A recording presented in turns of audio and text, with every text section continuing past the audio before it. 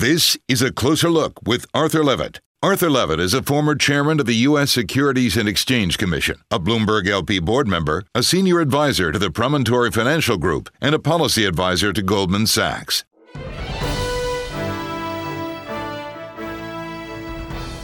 Vernon Jordan is a senior managing director of Lazard Frères in New York.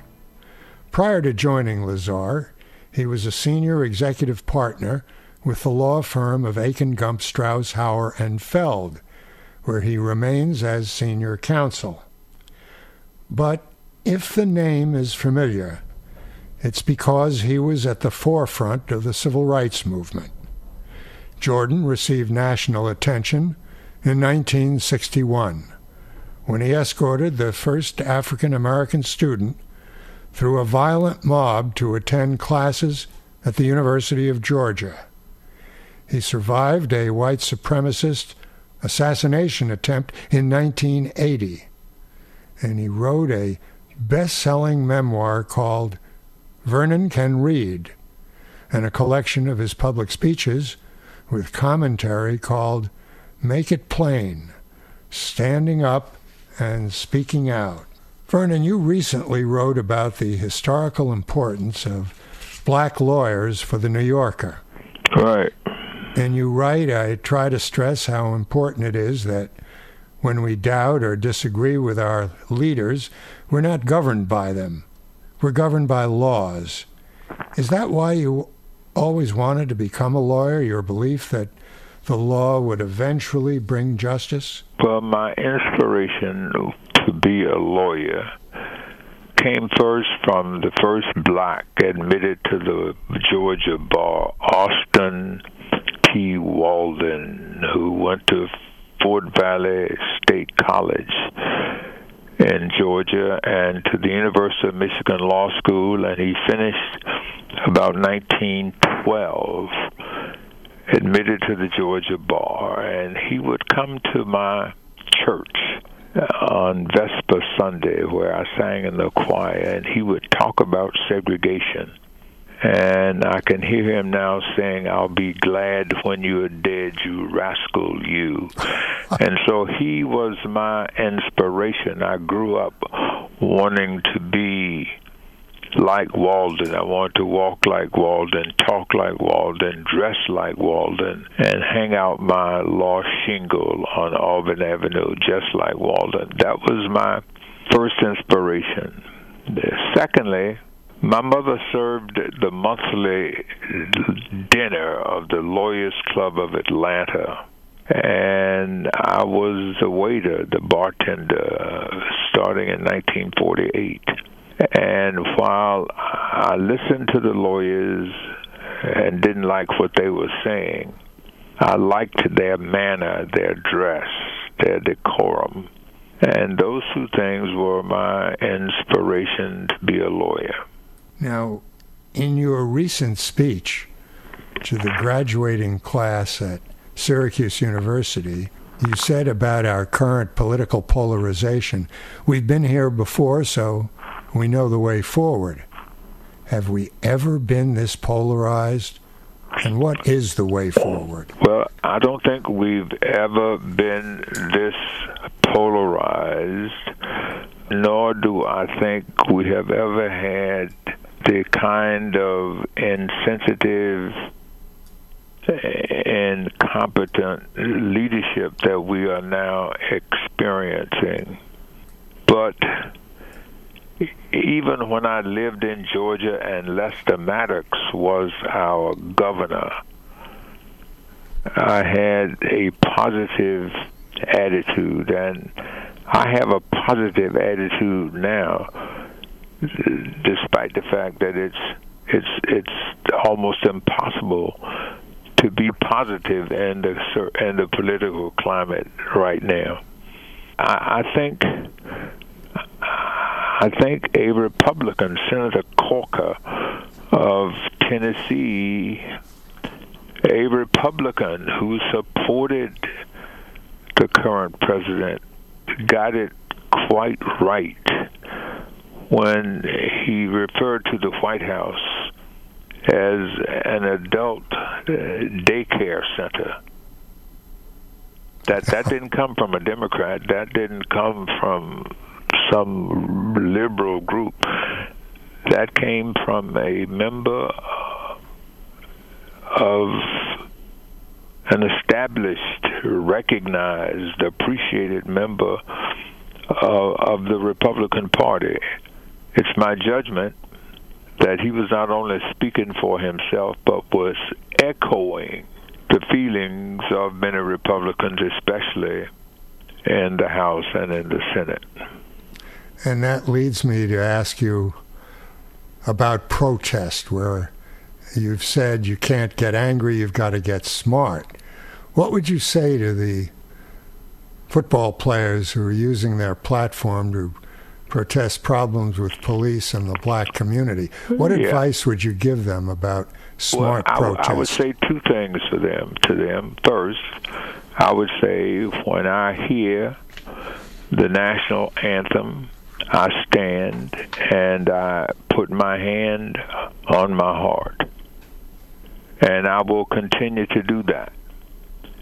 But I do that because I appreciate the fact that the America that I'm singing about is the America that says there is a right to protest, and I would defend that right to protest.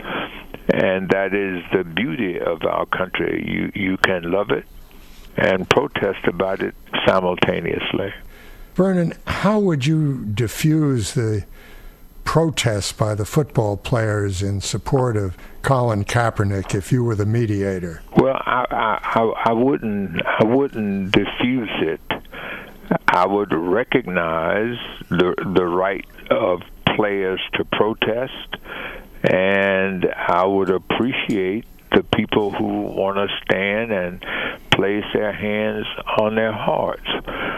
What I find fascinating is that the Vice President of the United States spent taxpayers' money to go to a football game where he knew, in fact, the players from San Francisco were not going to stand and salute and put their hands on their hearts. And he should have gone on to where he was to go rather than spend tax money that was unnecessary. Now, the only black GOP senator, Tim Scott, recently met with Trump about race issues. Do you think there should be more outreach like this, even though it may seem pointless? I think pointless outreach has some positiveness to it. I'm glad the senator from South Carolina had the meeting, and I have no idea the extent to which it had some positive impact on the president, because I think his concentration is on his 36% or thereabout constituency that he is trying to please in every moment. And I don't think, although he's been president now for 9 months, that he understands that when he took the oath, he became the president of all Americans, not just those who voted for him and support him. What leaders impress you now who are the important voices? Reverend Barber of North Carolina, president of the North Carolina NAACP, the guy who founded Moral Mondays. Are there others? There are others. They are the traditional leaders at the Urban League, and Mark Morial has been there for some time, and I think is a very good man. The beauty of the Urban League is that we're well over 110 years old, and in that period we've only had about 8 leaders. I met last week with the new temporary head of the NAACP to share with him my experience as a civil rights leader. And he's a lawyer from Mississippi, and I wish him well.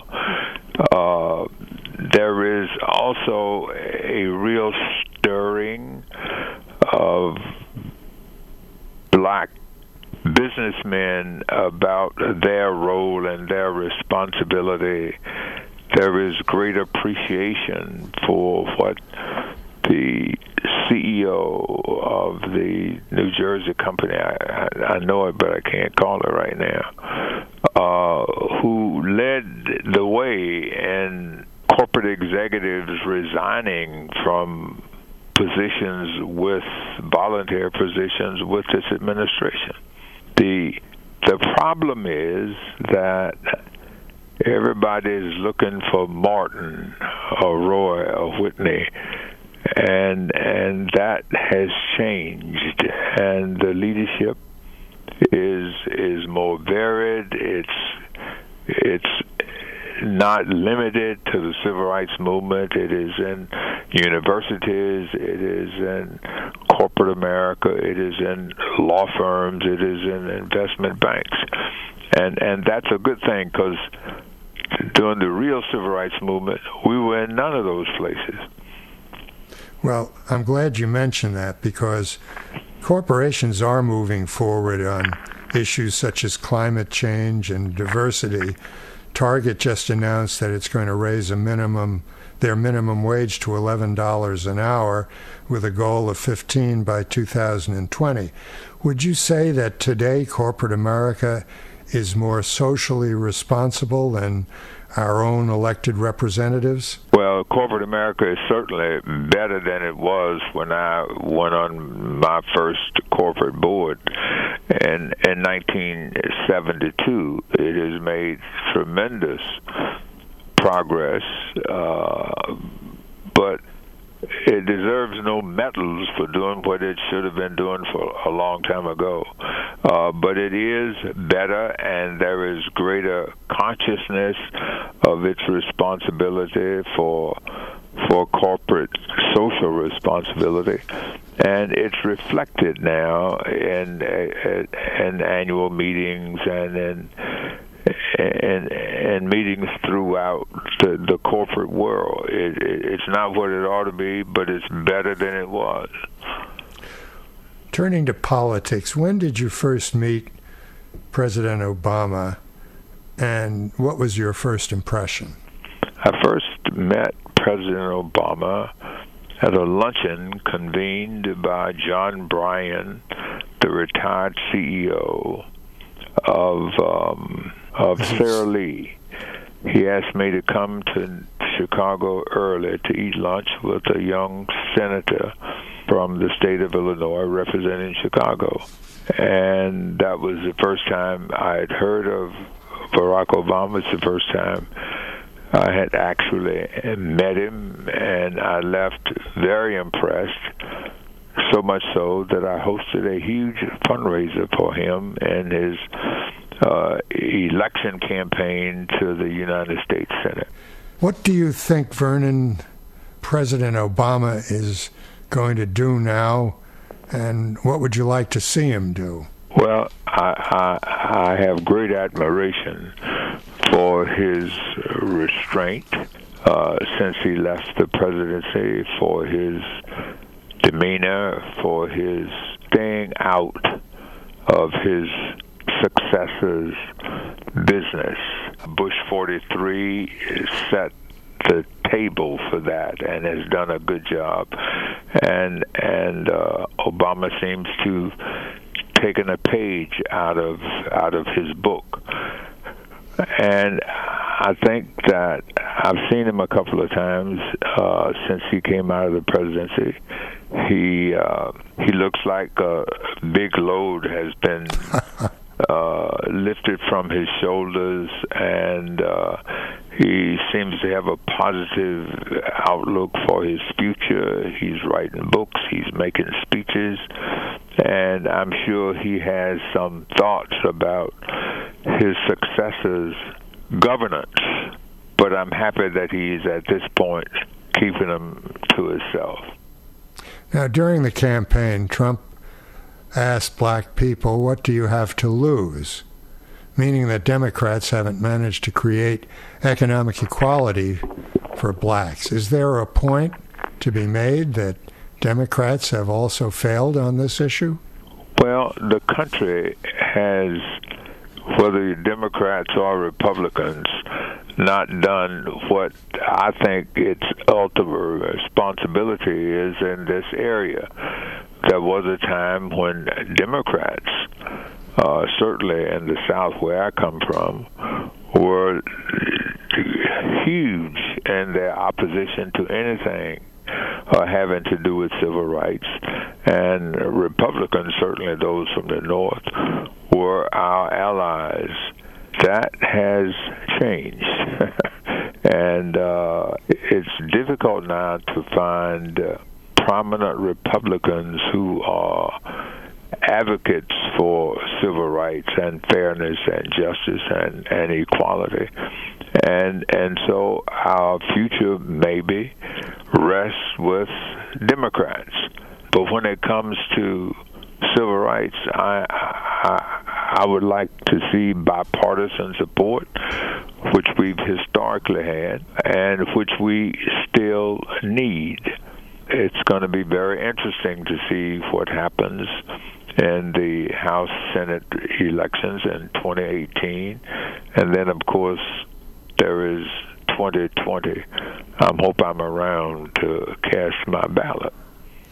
Well, I wish I knew who your alternatives might be in 2020. Well, it's too early to know. If you remember 1972, when Nixon overwhelmed the Democratic nominee, nobody would have thought in 1972 that in 1976 Jimmy Carter would be president. Now, he had a lot of help from Nixon, but he was from the South. He was not an elected official anymore, and nobody had heard of him, but he was the Democratic nominee and was elected president in 1976.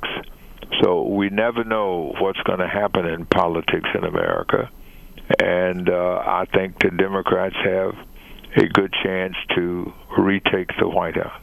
Now, you attended DePaul University, where you were the only black student in your class, and yet you chose this all-white school on purpose.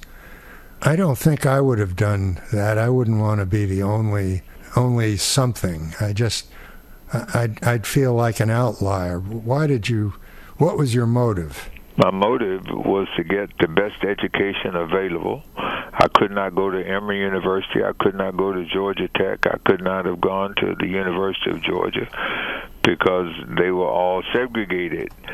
And I went to DePaul in June, right after graduating from high school, and to a conference for Educational Guidance Clinic, it was called. And the director of admissions advised me that maybe DePaul might be too much for me, and that my ambition to be a lawyer maybe was too much. That probably I ought to think about going to Ball State and being a social science teacher. And I said to the director of admissions, I'll be back. And I went. I was the only black in my class. I learned an awful lot at DePaul University. But by my very presence, I did a lot of teaching. And I was just there a year ago to give the inaugural address for our 20th president, where I said if I had to live my life all over again, I would come back to DePaul University. I love the school. It's my alma mater. Vernon, as I was preparing to talk to you today, I couldn't help but be amazed by the number of commencement speeches you've made. What do you like about speaking to college students? This all got started when I was the director of the United Negro College Fund, and I would do 4 or 5 commencement addresses every commencement season. And I liked the idea that I could share my thoughts with the graduating class with their parents, with the faculty of the university. And the more I did it, honestly, the more I liked it, and the better speeches that I made. And I sort of got a reputation for doing it, and so I did it. I got to the point that it was difficult to say no. Yeah. And I like the ceremony, and I like watching these young people as they come across the stage to get their diplomas. It's become a part of me, and I gave the Syracuse commencement on Mother's Day and said to my wife and family that that was my last commencement, that I was going to retire from it. And I think I'm going to have a hard time keeping that promise to myself. I'll bet you will. Longtime civil rights champion Frank Bates just died.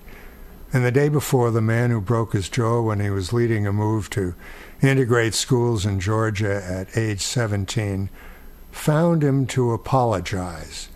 You have a similar story about a telegram you got in the hospital after you were shot by a white supremacist in 1980. Could you tell me that story? I was in Montgomery, Alabama, at the George Washington Carver High School, where the leader of the NAACP was being honored, and he had asked me to come and speak. It was in the George Washington Carver High School. 5 minutes before the program began, state troopers wheeled George Wallace into the auditorium. And he sat through the program, listened to my speech, which jumped on him about a few things. When it was over, he had the state troopers put his wheelchair up on the stage.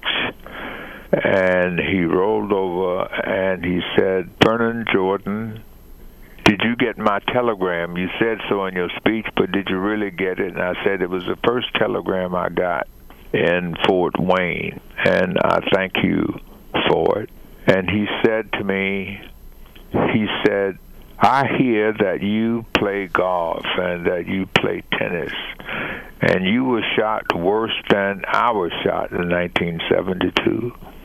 And here I am, confined and stuck in this damn wheelchair."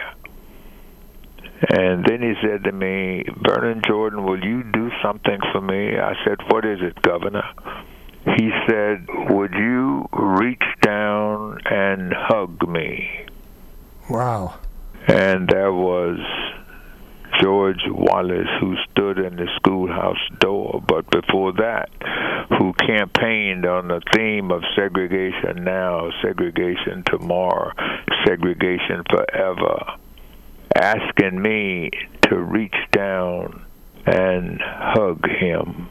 And I did that, and I understood what he was trying to say, and I felt that I should be responsive to him. This was a bad man as governor when it came to black people.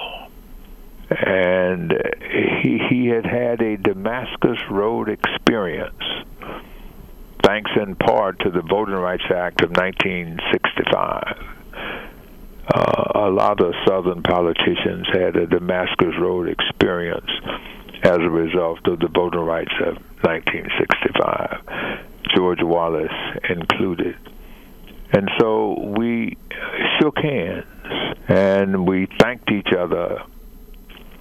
He's thanking me for hugging him, and I thanked him for sending me the first telegram that I read as I lay very sick in a Fort Wayne hospital. It's a moment in my career that I shall never forget. That's quite a tale. Eric Holder is suing Georgia over racial bias in gerrymandered districts. Former President Obama is working with Holder on this issue. Are you hopeful that this last minority voter suppression tactic might finally come to an end? I'm so appreciative of the former Attorney General's Eric Holder's leadership and the support that he is getting from our former president, having run the voter education project at the Southern Regional Council for 5 years after Wiley Branton, the Little Rock lawyer. It so pleases me that this effort is going forward, and I think it's going to have some success. He's a leading figure in the civil rights movement whose portrait hangs in the National Portrait Gallery. A lawyer, business executive, best-selling author, sought-after speaker, and an advisor to presidents. Vernon Jordan, thanks for joining us. By the way, if any of you have comments about the show or suggestions for topics, email me at acloserlook@bloomberg.net. That's a closer look, one word, at bloomberg.net. And follow me on Twitter at Arthur Levitt, one word. This is A Closer Look with Arthur Levitt.